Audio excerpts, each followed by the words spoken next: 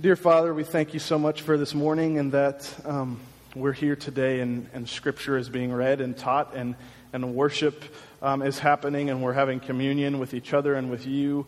Lord, it is so easy for us to be able to do that. We understand that it's not as easy for brothers and sisters around the world, Lord, but we feel blessed that we can all come together and worship you. I pray that we would give our hearts and our minds over to you right now, Lord, and that you would just share with us what you want to hear. Lord, we love you, and it's in your name that I pray. Amen. We are called to carry out a task of utmost importance, and we are called to carry it out with absolute humility. That is the most important thing you have, the task God has given you. That is of utmost importance, and yet despite its importance, He has called you to carry it out in an incredibly humble way, with absolute humility. That's part of what Galatians is all about. It's not so much about us, and yet we are called to serve. We're called to do something with ourselves that honors Him.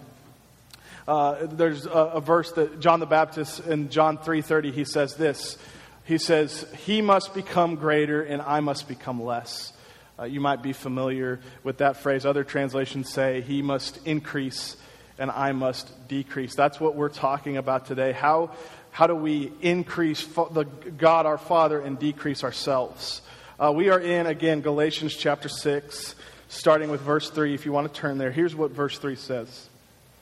It says, "For if anyone considers himself to be something when he is nothing, he deceives himself." I like the way the New Living Translation puts it. It says, "If you think you are too important to help someone, you are only fooling yourself. You are not that important." I love the bluntness of that translation. That's the reality. We are not that important. And yet God has given us a task of utmost importance. So how do we interact with that? Have you ever maybe thought you were more important than you actually are? Anyone in the room? Maybe you thought you were more of a big shot than what's actually reality. So when I was in elementary school, I had that mindset. I loved like being in plays. So I was always in my school plays. I thought it was fun. I was a really shy kid, but for some reason I loved being in the plays. And in third grade, that was when I hit it big. I had a key role in the play Up on a Housetop, which is about Jewish chimney sweeps who celebrate Hanukkah and eat potato pancakes called latkes. Okay, it's a really good play. And I was a key role. I was the lead chimney sweep. They called me Big Sweep. Okay, that was my name, and I got a ton of lines. I got to sing most of the songs. In fact, I even had a solo. I was excited. I loved it. I had a blast, and I let it get to my head, and I was like, man, I can't wait till fourth grade. Fourth grade comes along. Our play is The Legend of the Little Lost Owl. It's about a little baby owl who gets kidnapped by a monkey, and the mother owl, for the duration of the story, is looking for her baby. Okay, this is art. Okay, people. I auditioned for so many of the roles. I wanted to be the lion because he's like the king of the jungle and he's, in charge of everything and he's important. But I also auditioned for like the monkey, even though he's the bad guy. I was like, oh, he's funny and he's up in front a lot. So that's maybe a good role for me because I should be up center stage, right? So I auditioned for a bunch of roles, and the music teacher, she was in charge of the play. She comes to me and she says, "Ian, I've already given away most of the roles, but how would you like to be the little lost owl?" I was like, no way. And I got so excited. I was like, well, it's the legend of the little lost owl. So it's the legend of my character. It's all about me. And I got so excited. I was like, I accept. And I went home. I told my parents, I was like, Mom, Dad, I'm starring in this play. All the relatives got to be here. All my siblings have to come. You have to record it. It's going to be great. It wasn't until we started practicing when I realized something that maybe I should have beforehand. So a key component of my character in this play is that he's lost, which meant that I was in one scene in the beginning and I was in one scene at the end. And I had one line in each. My line in the opening scene was this. It was, "Hoot hoot, Mama, help me." And then at the very end when I was found, I had another line. "Hoot hoot, Mom, you found me." I nailed those lines, guys. I was good, okay? I know you're getting chills right now. But I was so upset. I was like, man, I should be up in front. I should be on the stage. I'm funny. I'm a good actor. I can sing, which that's not actually true. But, try to tell fourth grade Ian that, okay? And I was so bummed, but I thought, you know what, there's always fifth grade. But fifth grade was even worse. We had a Christmas play, Elvis. It was about an elf that, it was like Elvis, okay, dressed like Elvis, and he was an outcast. But then at the end of the play, all the other elves come to love him and everything. I was so excited. So something about me when I was little, I actually loved Elvis Presley, and I knew a lot of his songs. So I was like, oh, this is the perfect role for me. I already know all the words to the songs we would sing. It's going to be great. I have to have the role. Obviously, I did not get the role. In fact, one of my friends got the role. My friend Malik, he got the role. And I didn't even really get a part. I got put in the choir, which is like, at that age, it's like, oh, we have all these kids and no more parts. Let's put a riser on the stage and make them think their parents can hear them sing and all that stuff. So I was like on the back riser, and I had to watch my friend Malik sing Blue Christmas in front of everybody and get all the accolades. And I was so jealous, okay? And that's silly. That's just, elementary school age Ian, right? Getting mad about something. But in our lives, this is something we do, right? We think we're too important for the task that God has given us. And really, the scripture says we're deceiving ourselves. We're not that important. My dad used to do this thing where he'd say, hey, Ian, you want to earn $5? And then he'd start listing all these tasks he expected me to do for $5 measly. I want you to mow the yard, trim the bushes. I want you to go wash my car. I want you to go clear out our basement. And I want you to do this and that. And I would say, no, I'm good.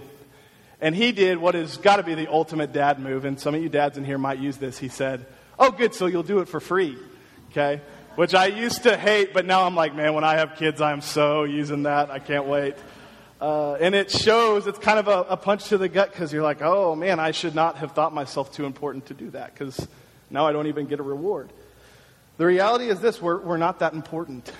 And that's not meant to have you, beat up on yourself or think really poorly of yourself. It's all about just simply decreasing and becoming less so that the Jesus inside of us can increase and become greater.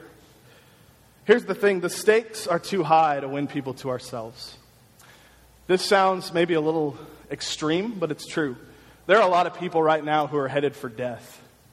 And I'm not just talking physically like, we'll all die at some point, but I'm talking in eternal terms. There are a lot of people right now, the way they live, what they live for, they are headed for death. And the stakes are way too high for us to waste our time trying to just win people to who we are instead of who he is.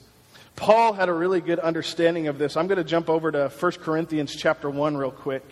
Starting in verse 12, this is what Paul says.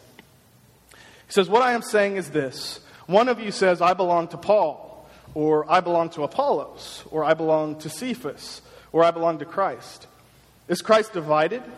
Was Paul crucified for you? Or were you baptized in Paul's name?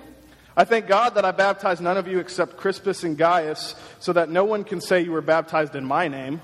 I did, in fact, baptize the household of Stephanas, but beyond that, I don't recall if I baptized anyone else. For Christ did not send me to baptize, but to preach the gospel, not with eloquent wisdom, so that the cross of Christ will not be emptied of its effect. And Paul understands he was never committed to a cause, and he certainly wasn't committed to himself. He was committed to Jesus.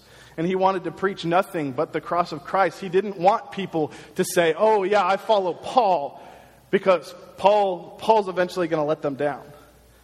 The stakes, guys, are too high for us to get caught up in thinking that we're the ones who are going to save.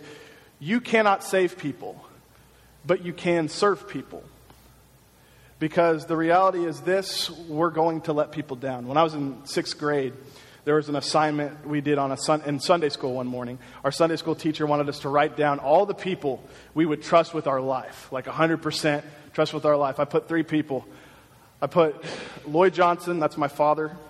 I put Deanie Johnson, that's my mother. And I put George W. Bush, okay? And I knew W would run into a burning building to save me. No, but those were the 3 people. I said, I trust them with my life. And then the Sunday school teacher said, did anybody put Jesus on there? And we were all like, oh, man, the number one Sunday school answer. And I hadn't even put him on there. And the point was this, that, and it's as effective to 6th graders as it is to all of us right now. It's that Jesus really is the only one who we can fully trust and know that he will never let us down. My mother and father will let me down. Okay, the President of the United States will let us down. Our closest family and friends who we love and trust will let us down. Our pastors, our teachers, our coaches, they will let us down. Our bosses will let us down. Jesus is the only one who won't. So why would we try to win people to anybody else but him? I think about who I could be at my absolute best, and Ian at his absolute best could probably serve you quite well and do a lot of things for you. In fact, Ian at his absolute best might even die for you. But I know for a fact that Ian at his absolute best cannot come back to life for you. There's only one person who has done that, and that's Jesus. And because those stakes are high and because so many people are headed for an eternity without him, we've got to win them to him, not to ourselves. Because when we call people to follow us, we call them to follow somebody who's imperfect. This comes from that idea, again, that we deceive ourselves into thinking we're too important. We're more important than everyone else, so they should follow me. And again, we are only fooling ourselves. We are not that important. This is what Galatians 6:4 says. It says, "Let each person examine his own work, and then he can take pride in himself alone and not compare himself with someone else." Again, I like the New Living Translation. It says, "Pay careful attention to your own work, for then you will get the satisfaction of a job well done, and you won't need to compare yourself to anyone else." And we talked again, last week we talked about envy, and that's kind of what comes to be whenever we start comparing ourselves. It only leads to us envying other people or looking down on others and what they've done. We don't need to compare ourselves to anyone else. And it brings up a question I want us all to ask ourselves. It's this: where are we looking for our recognition? Because more often than not, it seems like I'm looking for my recognition in all the wrong places. I want it from other people. I want it from people in this room, or I want it from my spouse, or I want it from my friends or my coworkers. And that's not where I should be looking for it. Matthew 25:23 echoes in my ears. "Well done, good and faithful servant." It's God who we should be looking for our recognition, for our praise. We should be looking for him. We should want that "well done, good and faithful servant." And that's the way that we can take pride in what we have done. And when we find our recognition, when we desire God's recognition above all else, we don't have to compare ourselves to other people. And we can take pride in what he has called us to and what he has called us to alone. We don't need to worry about that. Well done, good and faithful servant. Galatians 6:5, it says this: "For each person will have to carry his own load." NLT says, "For we are each responsible for our own conduct." The reality is this: how we live, that determines who we lead other people to. How we live determines who we lead others to. So again, if we think that we're something when we're actually nothing, we lead people to ourselves and they're ultimately let down. But if we live our lives understanding what God has done for us, then we can lead them to him. And that's important because, again, these people, they need somebody who's going to save them, and it can't be us. I remember when I was in high school, my older sister, her car broke down a few miles from our house, and my dad was at work, so my mom was just like, "Okay, Ian, take your brother, and you guys go fix her car," which is hilarious because, my brother and I don't know anything about cars. We just don't. I walk into the auto shop, and the guy behind the desk says, "What's the problem?" And I feel personally attacked. I'm like, "Well, no, that's your job. You tell me what the problem is. I don't know." I make up things. I'm like, "Oh, there's a crack in the exhaust gasket, and that sounds like car stuff, right? I don't know. I'm just saying words." And so we don't know anything. So we get there and we open up my sister's hood, and my brother and I do the thing where we stand there and we nod and we point to different things because it makes people driving past think, "Oh, they know what they're doing." And finally, after several minutes, we were like, "Hey, Lexi, we could stay out here and we could point at more things, but honestly, we probably just need to call Dad because he's the one who's going to be able to help you." And in the same way, when dealing with other people, there's certain things we can do. We can serve them, but if we want to save them, then we just have to call on our Father because he's the one who can help them. How we live determines who we lead others to. It makes me think of the 12 apostles. When you think about the ministry they did, their best ministry was actually done after the cross. Okay, after Jesus went up to heaven, the Holy Spirit came upon them and they did incredible things. They preached the gospel with boldness. without hindrance. They healed people. They did miracles. They led revivals. They did their best ministry after the cross. Now, I watch, like, as a guy, I watch, like, a lot of war movies, I guess. So I've seen a lot of battle scenes. We like that stuff, Gets our blood going and everything. And all, like, the Bravehearts and the Gladiators and all those movies, it always seems like the strategy is when you're going to battle, you try to kill the other army's leader, okay? Because if you kill their leader, then they don't know what to do anymore. They don't have the person directing them and giving orders, the one who has all the strategy, so they run away or retreat or they surrender. That seems to typically be the best thing you can do is, hey, let's try to kill their leader. So I imagine looking at the 12 disciples through the eyes of someone else in those days, watching them do all these things, thinking, man, how can they live this way? Their leader, I've heard that their leader was killed. He was crucified. He's not here anymore. How could they be doing this even still? And the reason they could is, you guys know this, because their leader was not dead. Their leader was alive. And we know when people look at us and say, how can you live this way? Then there's so many bad things happening. Because our leader is alive right now.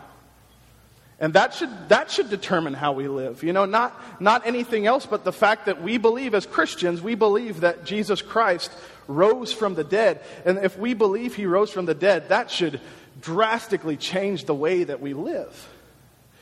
It should take away all these ideas that we're too important to do anything. If our leader was humble enough to be put on a cross and make himself nothing. He emptied himself, like Dusty talked about last week, pursuing emptiness. He emptied himself and went to a death on a cross. Then surely we can realize that we're deceiving ourselves when we think we're too important. We're just fooling ourselves. We can serve and we can live like Jesus, because if we live like Jesus, that's who we lead other people to. And it takes a lot of pressure off of us. We talk about humility all the time, and we do want to be humble. I remember when I was really little kid, I went to a Church of Christ, so we sang a cappella. And there's this song that sounds really cool a cappella, but it's that song that some of you might know, humble yourself in the sight of the Lord. Anybody? And he will lift you up. I'm leading worship next week. Book it. I'm just kidding. I loved that song as a kid, but it was just because I thought it sounded cool. But now I'm older and I actually listen to it, and it's like, oh yeah, that's exactly what Scripture teaches us. That if we humble ourselves in God's sight, that's when we're lifted up. It's this crazy paradox, where in lowering ourselves, that's where we actually find contentment in our value. By decreasing and becoming less, we become even more firm in our belief of who God says we are. We understand that we are valuable to him by having absolute humility despite the important task we're carrying out. And so that's why I want to just share this thought. The best way to remember who you are is to remember who God is.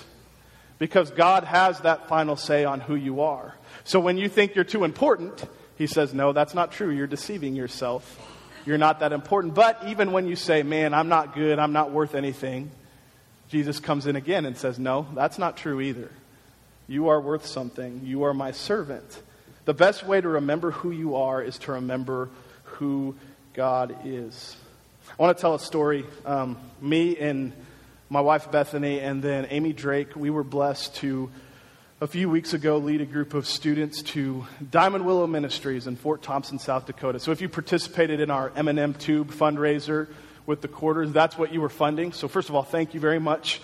We had an overwhelming response to that, and it made things a lot easier for our students to be able to go. So thank you so much. But we went, and Fort Thompson's on an Indian reservation for the Lakota people, this Indian tribe, and they live in just really rough conditions, really poor living conditions. We had the opportunity to, with Diamond Willow, put on a kids camp. That's what they do during the summer. So all summer long, they do different kids camps. It's really similar to what we do for VBS here. We got to go help out with kindergarten through second grade boys, which was a blast. That's such a fun age. And our students, we got to do all sorts of things. We got to lead games, and we got to do crafts, and we got to worship with them and teach them lessons. We had a student come along who church wasn't necessarily a consistent part of his life growing up. So the stories that we've all heard since we were little in Sunday school, the David and Goliaths and the parables and all those things, those weren't necessarily something that he knew because nobody ever told him. He's on fire for Jesus. He just was never taught those things. And as God would have it, the very first day of the camp, he was supposed to teach a lesson. So he's a little bit nervous, and so I sat down with him that morning and we kind of went over the stories he was supposed to teach on. And okay, what do these mean? What's Jesus trying to say? And how can we teach this to second graders? When another man came over and sat down next to us. Now this man, he was Native American. He was actually one of the Lakota people. And he just sat down, didn't say a word. He just smiled at us. And we weren't being unfriendly, but, we were talking about our lesson. And the student, he said something along the lines of, I just don't really feel qualified to do this. I've never taught before. That's when the man sitting next to us opened his mouth. His name was Dennis, and he's a preacher. In fact, he preaches often at Diamond Willow, and he lives out there on the reservation. And Dennis started telling us his story. And he started talking about something he used to go to called a Sundance. Sundances were this event that the Lakota people would go to, and there was a ritual that took place there. It's kind of gruesome, so I apologize, it's a little bit graphic, but it was all about testing their ability to suffer and endure through suffering. And by doing that, they earned respect and honor and all those things. So there was a lot of accolades in being able to endure agony and suffering. And so they would take eagle talons, and they would pierce your wrists right here with these eagle talons on both sides. And these eagle talons were attached to tree branches, so they pull back on the branches of this tree, and they'd spread out like this. And you were supposed to see how long you could endure that agony. The idea was if your skin ripped pretty early on and you fell down, that was, the spirits kind of, honoring you and saying, okay, yeah, we're good with you. But if your skin didn't break, you were expected to stay up there as long as you could and endure as long as you could. Excuse me. And so Dennis told us about that, and I was like, wow, that's crazy. But he told us this, not just the first time he heard that Jesus went to the cross for us, but how he felt the first time he actually saw an image of it. He actually saw a picture of a man up like this, standing there and suffering, not for his own glory or his own self, but for the good of everybody. And that changed his life. And so now he goes around and he tells people, all that suffering you're trying to do because you think you're so important, guess what? Somebody already did that for you. And you don't have to do that anymore. And that was pretty powerful. And it makes me remember this. Oh yeah, we're not that important, which means it's not on me to save everybody because I can't. If I think it's on me to save everybody, I'm deceiving myself. I think that I'm too important and I'm really not that important. But when we remember what Jesus has already done, then instead of trying to save people, we can simply serve them and lead them to the one who can save them. Just like Dennis started doing. And because of that, not only did he have confidence, but then our student took confidence and said, oh yeah, I don't have to put this pressure on myself. It's going to be okay. And he did a great job teaching. He was fantastic at it. And it was a cool experience. And it just reminds me, we do put that pressure on ourselves. We put it on ourselves because we know that there are people who are headed for death, like we talked about. And we should have utmost confidence, but not in ourselves, but in God's ability to save them. And if we can look like him, and if we can decrease so that the Jesus in us increases, that's when we'll be able to lead others to him. So my challenge for all of us, myself included, is let's just stop deceiving ourselves. Let's stop saying that we're something when really we're actually nothing compared to who God is. We are not that important, but we serve the one who is and can do anything. Let's pray. God, we love you so much, and we are honored that while you save people, you have equipped us to serve people. Lord, we thank you so much for reminding us, sometimes in very humbling ways, that when we think we're something, we're actually not really anything. And God, that doesn't mean that we should beat ourselves up. That means we should just keep pointing to how great you are. God, you love us and you call us not to think less of ourselves, but just to spend less time with ourselves on our mind, instead looking to see how we can serve other people. God, let us remember who you are and what you've called us to, and let us never forget that if we are a follower of Jesus, that means that we should always be ready to serve. It's in your name that I pray. Amen.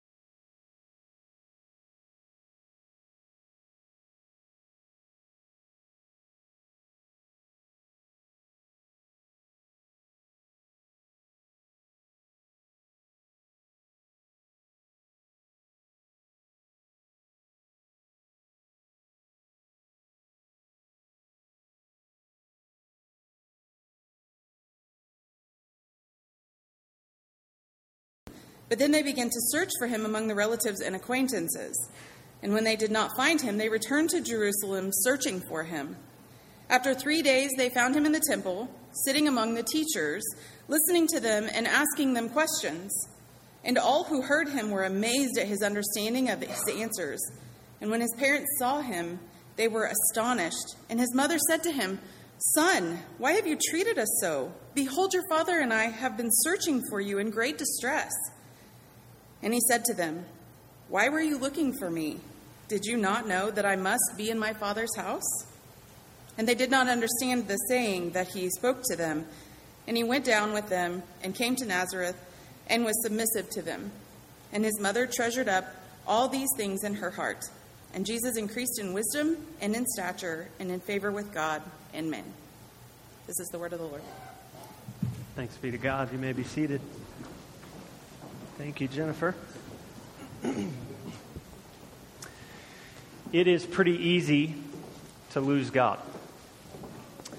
Luke is the only gospel writer to include a story from Jesus' childhood. No other gospel writer includes anything about Jesus from the time he is a small child to the time he starts his ministry when he is about 30 years old. And only Luke includes a story about Jesus' childhood. And in this text, this story that he chooses to include, he is 12. Jesus is 12. Presumably, Luke wrote because he was able to sit down with eyewitnesses, sit down with people who were really in these shoes and write from what they told him. So we assume that he sat down with Mary, Jesus' mother, and he said, "Tell me everything."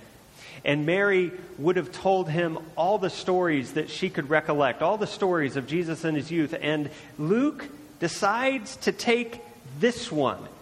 Why this one? Well, it tells us a lot about Jesus, and it gives us some hints about his mission, even though he's 12. And so let's start this way. The text says that Joseph and Mary were devout Jews, and they were headed up to the Passover feast. There were 3 feasts that all the Jewish people were expected to attend. The Passover was one, the Pentecost feast was another, and the Feast of Tabernacles. Those 3 happened in Jerusalem. And all 3 were kind of required, but not everybody could afford to go to all 3. And so if you only could choose one, it was always the Passover. The Passover was a week-long feast.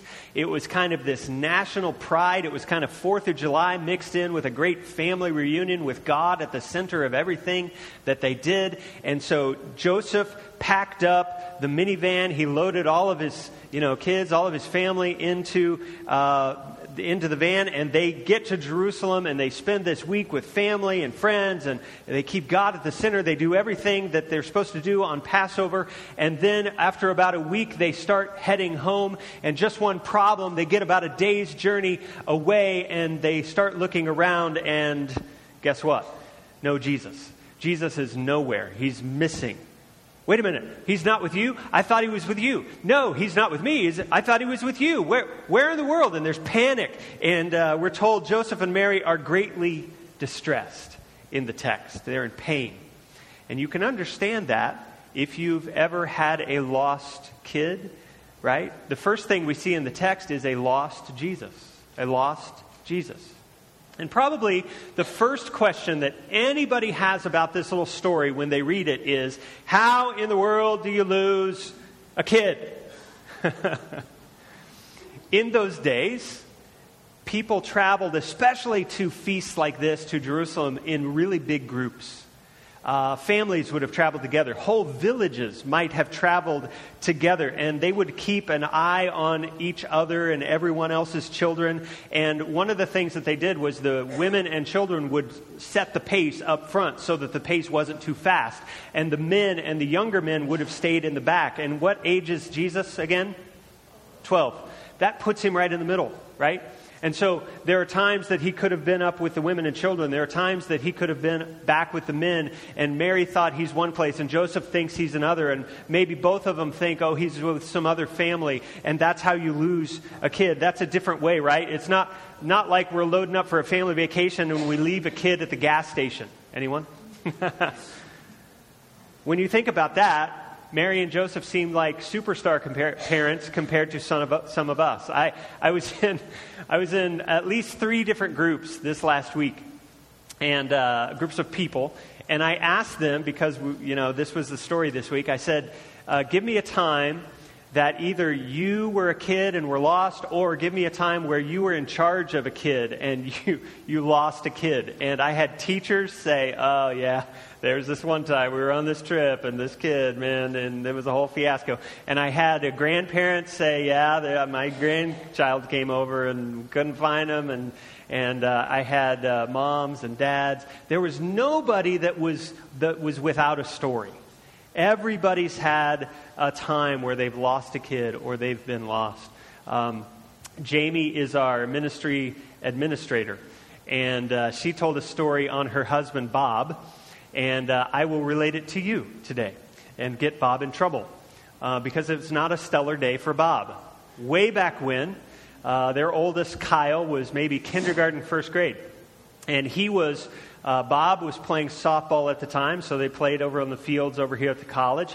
And he decided to take Kyle with him because there's a playground over there. And so Kyle was playing in the playground, Bob's playing softball, and of course, it's a great game, and he makes the winning play or whatever, and he's so excited. He gets in the car and he goes home, and he bursts through the door, and he tells Jamie about this monumental hit that he had and the great way that he won the game. And she said, "That's wonderful, honey. Where's my son?" "I will be right back." And he headed out here, obviously frantic, panicked, right? He got there and no Kyle. Kyle is gone. In the meantime, Kyle has decided, nobody's here, everybody left me, I guess I need to walk home. Little kindergarten, first grader. They lived over in about the 700 block of Crawford or Judson, I think, somewhere in there. Okay, so that's quite a hike for a kindergarten first grader. He found Dairy Queen somehow, which is now the Butcher Block, but it used to be Dairy Queen. And he knew that if he found Dairy Queen and he went a certain direction from Dairy Queen, that he would stumble onto some houses that eventually that he would recognize. And I tell you what, Jamie said during that trip where they had lost Kyle, this was before cell phones, so they're trying to call one another from pay phones and the home phone's tied up because Jamie's calling the prayer chain, and the prayer chain is all activated, and Ron Billiard, one of our elders, was even there on their front porch praying for, that they would find Kyle. It was a whole deal, and let's just say it wasn't a great day for Bob, okay? And it's one thing, no offense to Kyle, no offense to Bob and Jamie, it's one thing to lose a kid in Fort Scott, America, right? But to lose the Son of God. Think about how Mary and Joseph would have been feeling. They would have been beating themselves up, right? They would have been blaming themselves. They're their own worst critics. And the way you lose the Son of God is the way you lose any other kid. You get distracted. Bob was thinking of the great play. Bob was thinking of the dramatic way that they won the game. Bob was thinking of the thing that guy said to him and what he said back. And all of a sudden he's at home and he's missing a kid. We get distracted.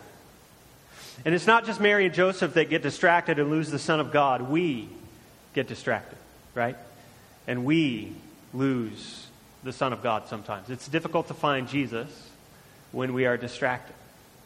Sometimes it's the world that distracts us, those forces that pull us away from God and His will and His kingdom. Sometimes it's just the busyness of life that distracts us. We have all of these things that we try to pack into the day, and we come to the end of it and we realize, oh, God wasn't a part of the day. Sometimes we get distracted even by the good things that we can do. We do stuff for God, we do ministry for God, but we get so busy doing those good things for God that we forget that God is the reason we're doing these things in the first place, and we miss Him, we lose Jesus. Mary and Joseph were doing what faithful and devout Jewish people did. They were going to Jerusalem to observe this religious festival, and in the middle of this religious pilgrimage that is designed to refocus people on God, they lose God. It's possible. So the question is, what do we do when we lose God? And I want you to take a look at what Joseph and Mary do. It's something pretty instinctual. They head back to Jerusalem. Bob headed back to the softball fields, right? The backstory here is that Mary and Joseph actually go back to the beginning. We could say that because the temple was where Mary and Joseph, Jerusalem itself was where Mary and Joseph took Jesus when he was first born to dedicate him to God. And that's pretty good advice for us too, to go back to the beginning. And there are two possible ways that we can go back to the beginning. There's one blank in your bulletin. I'm going to give you two options for that blank. You just pick the one that applies to you today. The first word we could write there is repent. Repent. If there's a biblical concept for going back to the beginning, it would be this word, repentance. Repentance is all about going back. It's about turning around and going a different way. It's about going back to where we started, back to the basics of faith. I believe that Jesus is the Christ, the Son of the living God. Going back to that. To say, you know what, God, I've been distracted by all of this other stuff, but I'm going back to where I started. I believe that life is in you and not in any of these other things. So I'm going to put you in the center of everything that I do. There's a famous statement in the history of the church that says all of Christian life is repentance. The thing that we fall into, the trap, is that when we throw out this word repentance, a lot of us hear that word and we think failure. But I need you to think training when you hear that word. Repentance isn't about failing. Repentance is about training. Repentance is about getting up and saying, God, I commit this day all over to you again, and hopefully I'm a little better today than I was yesterday. That's what repentance is about. That's why it's every day. That's why all of Christian life is about repentance. So the other option for that blank is church. Church. Joseph and Mary go back to where they started. And when Jesus was born, they go to the temple. They dedicate him to God. That was the right thing to do according to the law. And when they lose him 12 years later, ironically, they find him in the very place where they started. So we could ask ourselves that same question. How about us? When we lose Jesus, where do we go? Maybe we should go back to the beginning. So tell me, go back to the beginning in your mind. How did you learn about Jesus? How did you learn about the saving grace of Jesus? Let me jog your memory and remind you of probably how you didn't learn of the saving grace of Jesus. You didn't learn it from a building. Oh, these buildings are great. Community Christian Church is a great place. It's a great building. But it's not the church. The church is God's people, right? And if you go back to the beginning and you think about how you were given this message of the saving grace of Jesus, it always involved a person. It was a person saying to you, here's what Jesus meant to me. Here's what Jesus has done in my life. I think he can be your Savior too. It always goes back to a person, and that's the church. And when we lose God, the odds are overwhelming that we'll be able to find him again in the pew, right? In the communion table. We'll be able to find him again in an old hymn or maybe a new song. Why? Because the other people who are trying to find him also are there with us. That's how the church is supposed to work. And so when we lose Jesus, go back to the beginning. Maybe we should do both. Maybe we should repent. And maybe we should go back to his people, the church. And so Mary and Joseph go back. They go back to the beginning. It took them a day to return to the city, Jerusalem. It probably took them another day to find Jesus. And so they are 3 days in at this point. And after searching, what they find is a learning Jesus. A learning Jesus. He's found in the temple.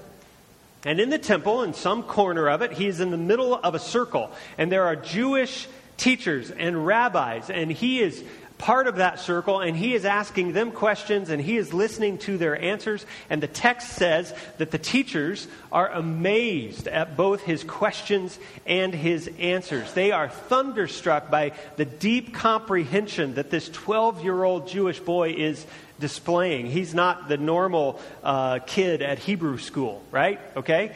And the thing that we need to avoid here as we picture this in our minds, we need to avoid this thought that the little boy Jesus is sitting around straightening out his elders, like pointing a finger, straightening out the teachers of the law and the rabbis.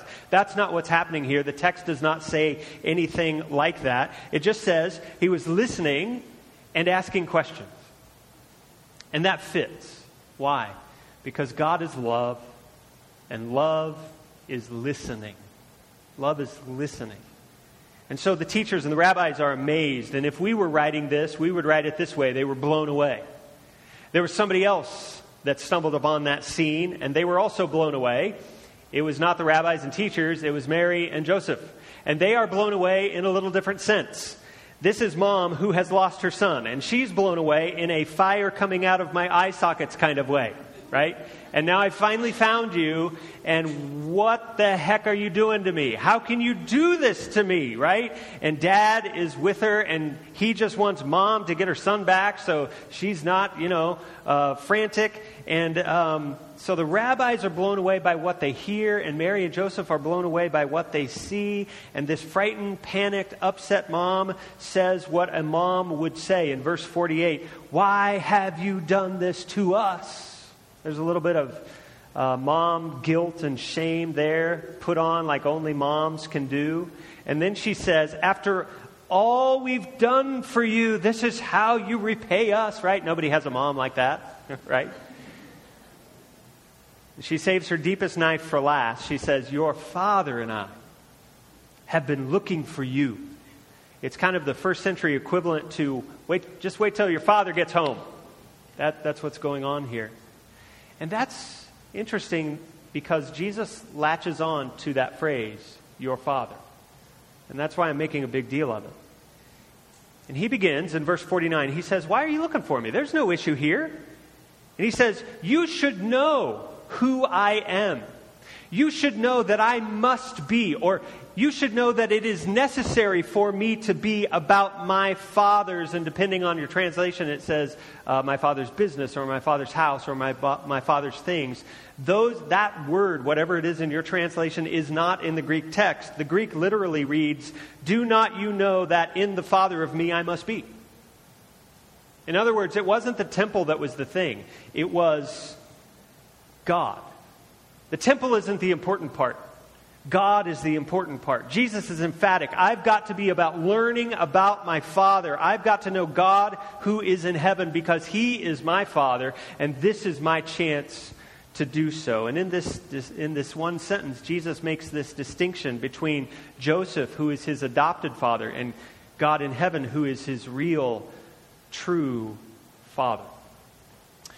At age 13, every Jewish boy goes through a celebration where he is introduced to the full responsibilities of adulthood. And you probably know, you've probably heard about what that celebration is and what it's called. It's called a bar mitzvah. Yes. Bar mitzvah literally means son of the commandment. And when a Jewish boy turns 13, he goes through this bar mitzvah so that he can literally, from then on, become a son of the commandment. And from that point on, the full responsibilities of the law that God gave Moses are upon his shoulders. And he is now officially an adult. It's odd that we never look back at the life of Jesus and think about him having a bar mitzvah. But surely he did. But Luke doesn't include that story. He includes this one. And it's a year before that would have happened. He's 12, right? And the thing that we need to understand is that for the year prior to the bar mitzvah, that there was something that a Jewish father would do to prepare his son for that day when he was 13 and he would become a son of the commandment. The Jewish fathers would prepare their sons for that step that was coming. And so Joseph, no doubt, has been at this with Jesus. So it was an intense time of training and focus. And Joseph would have said to Jesus, "Here's how to be a man. And here's what it means to work. And here's what it means to follow God. Here's what it means to pray." Jesus probably learned more about carpentry that year than any year. Probably more about life that year than any year he had so far. Probably more about God than any other year. And so taking Jesus on this trip to the Passover, to this celebration, to the temple at age 12 would have been most appropriate. He would have said, "This is the temple, son. And this is why we go to the temple. And this is what the temple means. And this is the Passover. And this is what the Passover means. And this is what the Passover lamb means." And this is who we are as a people of God. And this intense mentoring happened the whole year when they were 12. And maybe we should pause there and just ask, dads, are you that?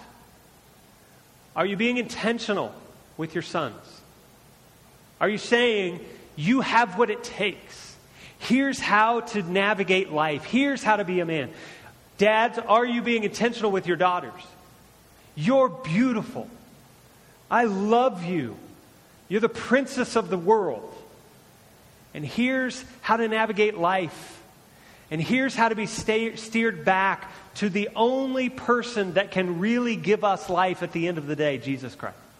No matter what happens in life, you'll always find life in Him. Are we intentional about steering our kids in that direction? And so it was a normal thing for Jewish dads to do for their sons. And that has to make us pause, because Mary says, your father and I, and she's meeting Joseph, were distressed. We were looking for you. And Jesus responds this way, you should know I'm here on earth for my real Father. One of the other unusual things that the Passover would have brought about was a gathering of the greatest rabbis and teachers and theologians in the Jewish world. They would have all descended on Jerusalem for the Passover feast, and these scholars would have no doubt assembled at the temple, and they would have gathered together to teach and discuss great truths among themselves. Think about it as a conference, right, that we would go to. It was kind of that feel, and so we can imagine Jesus stumbling into that, and one of the, he's reading through the program. One of the breakout sessions is Messiah. Let's talk about the Messiah. And he's like, oh, that's me. I should probably go to that. Even though they didn't ask me to speak. I'm kind of bummed. But so he would go, and he is this 12-year-old kid, but he's the Messiah. He is unknown to any of these rabbis, these great teachers, but he is absorbing and learning infinitely more than he ever could in Nazareth, and infinitely more than even Joseph could have ever taught him. And so here's the thought. And this, full disclosure here, this is conjecture a little bit. We're reading between the lines here, but it's a guess, but it makes sense. And I think Jesus actually even does hint at it. What if in the 12-year-old life of Jesus, God, His heavenly Father, was doing the same thing that His earthly Father was trying to do? What if God, His real Father, is taking that 12th year and being intensely strategic about it, focusing on Jesus, on becoming that son of the commandment? What if God Himself is teaching Jesus? What if Joseph, as he's walking around Jerusalem, is teaching Jesus, and yet God is coming behind that teaching and going a million levels deeper? What if Joseph is saying, this is the temple, and this is why we worship, and this is what we do here, and this is how we relate to God, and God, the true Father, comes in behind that teaching and says, you are the temple. You're the real temple that's going to destroy this one, to make it obsolete. What if Joseph is walking around Jerusalem and saying, hey, there's history on these streets. King David walked on these streets, and he turned all of the history of Israel. And the real Father God is coming in behind that and saying, Jesus, you also will walk on these streets, and all of history will pivot because of what you're going to do on these streets, but it will mean that you'll carry a cross as you walk on them. And almost surely, Joseph would have led his family through the Passover meal. And the culmination of that Passover meal was the Passover lamb. And the Passover lamb was a reference to what happened in Egypt, where the lamb's blood was put on the doorpost so that the angel of death would pass over the Israelite people so that none of their firstborn would die. And Joseph did a great job of leading his family through that remembrance. And what if God came in behind and said to Jesus, see that lamb? You are that lamb. There's another lamb that has to die so that other people will live even though they die, and you are that lamb. God is steering Jesus, being intentional to make the most of an opportunity. And that makes sense, right? The temple makes sense. And so he's learning. And he's learning really well from the Father. Look at verse 50. He's saying things about God no one gets. He's talking in ways no one talks.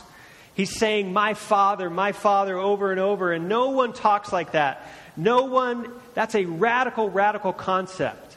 In the Old Testament, there are 39 books, and only 14 times is God referred to as Father. And every one of those times, it is in reference to a nation, like he is the father of the Jewish nation, never about individuals. He's never a father to individuals. And yet Jesus comes on the scene, even at verse 12, or age 12, and he says, I love my Father. It's my Father. That's why I'm here. And he's saying it in reference to Daddy. He's saying, my Father is so relatable to me. My God is so relatable to me. He's like a daddy that I could crawl up in his lap and say anything to, share anything with. And Luke is telling us here that Jesus had a relationship to God unlike anyone else ever. Jesus is going to make it possible for you and I to have that kind of relationship with God. And there is no way at this point that anybody understands that. The rabbis, the teachers, they're confused, they're blown away.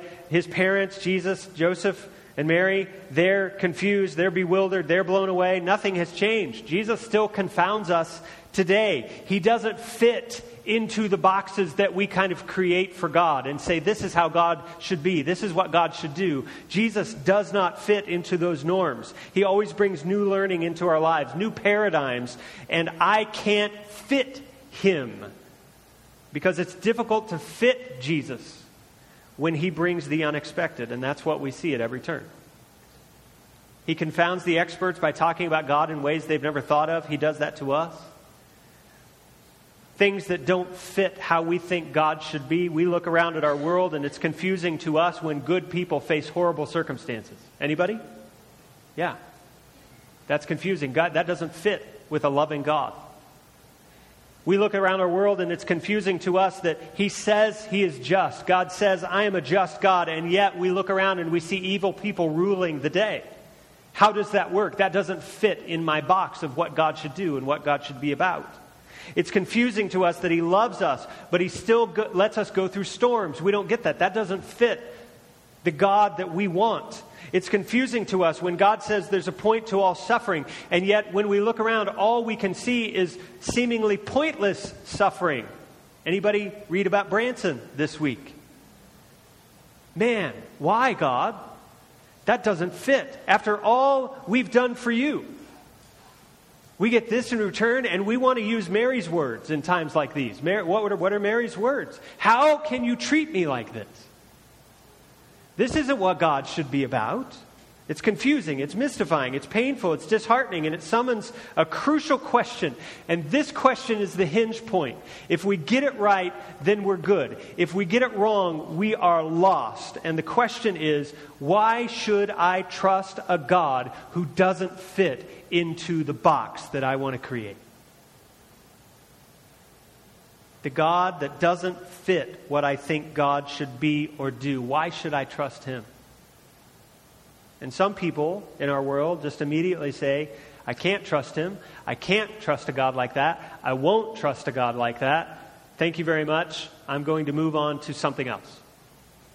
But in this text, I want to show you why we can. Why we can trust a God who doesn't fit our concept of what a God should be. It's because we see, number 3 in this text, a loving Jesus. A loving Jesus. It's in the very first red words recorded from the lips of Jesus. Some of you have old school and, the words of Jesus are in red. These are the very first ones. He's 12 years old. He says, why are you looking for me? Don't you know who I am? It is necessary that I be in my Father's house.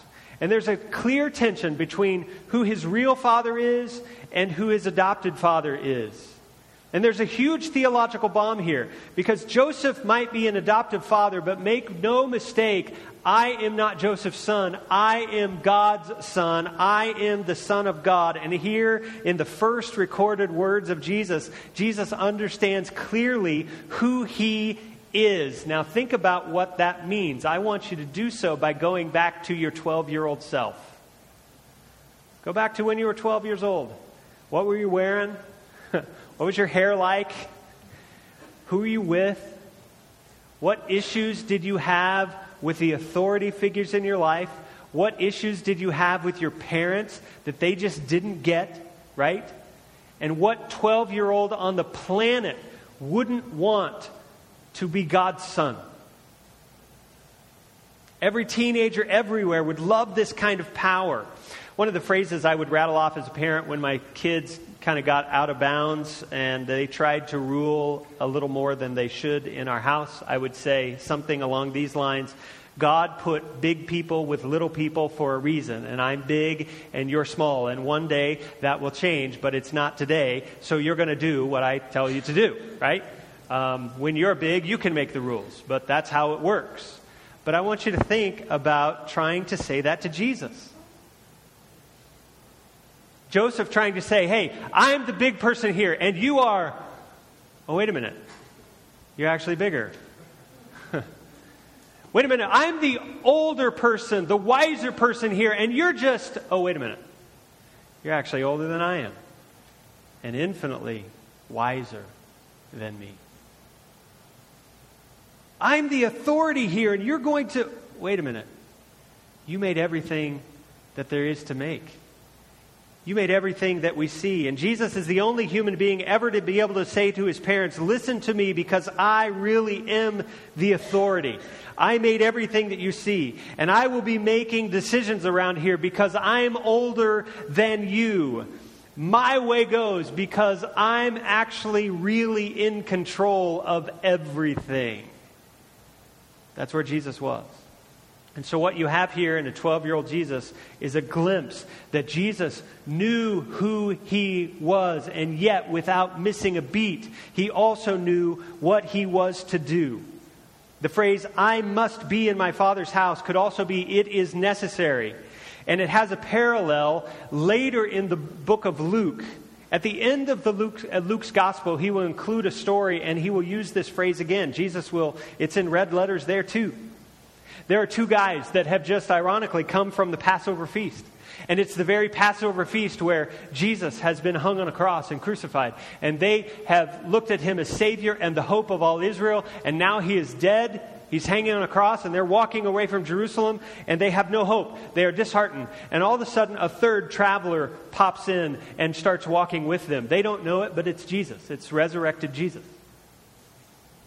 And they start telling this newcomer what has happened in Jerusalem, as if he didn't know. Did you hear what happened?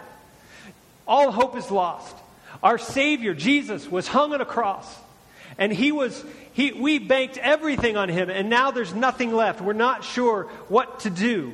And Jesus chimes in. They still don't know it's him. But he says, oh, foolish people. You're so slow. And he says this, was it not necessary that the Christ should suffer these things and enter into his glory? And beginning with Moses and all the prophets, he interpreted to these two guys in all the scriptures, and meaning the Old Testament, all the things about himself and what it was necessary that he do. And so in chapter 2, you have Mom and Dad, it is necessary that I be about my Father. And in chapter 24, you have guys, it is necessary that the Christ should die this way. And what we see here, even at the beginning, in 12-year-old Jesus, is that he knew who he was, but he also knew exactly what he was to do. He was God in the flesh. He was creator of everything, maker of the very parents that were in front of him. Infinite power behind this face full of pimples. And yet, what does it say in verse 51? It says that the word of life, the Logos, the one who spoke everything into existence, went home. And what's the word? Submitted. Maybe your translation says obeyed the parents that he had made. And there it is. That's why you should trust. That's why you should trust this God. Because he didn't have to, but he did it anyway. And maybe that's why Luke chose this story. Because at the end of the tale, Jesus will be in the same spot. He doesn't have to hang on a cross, but he does it anyway. He doesn't have to obey, but he does it anyway. And this time his obedience is not to earthly parents, it's to his heavenly Father. And he says, it is necessary that I hang on a cross so that others can live. It is necessary that I obey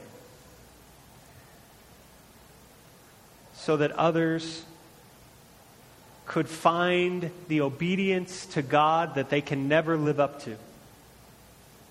And that's love. Love is to be in a position where nothing is required of us, and yet we do it anyway for the sake of someone else.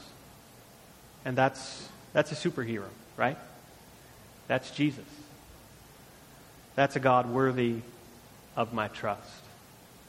And the Creator loved me when there was no reason to, and it's so difficult to forget Jesus when he obeys the Father for me, especially knowing what that meant.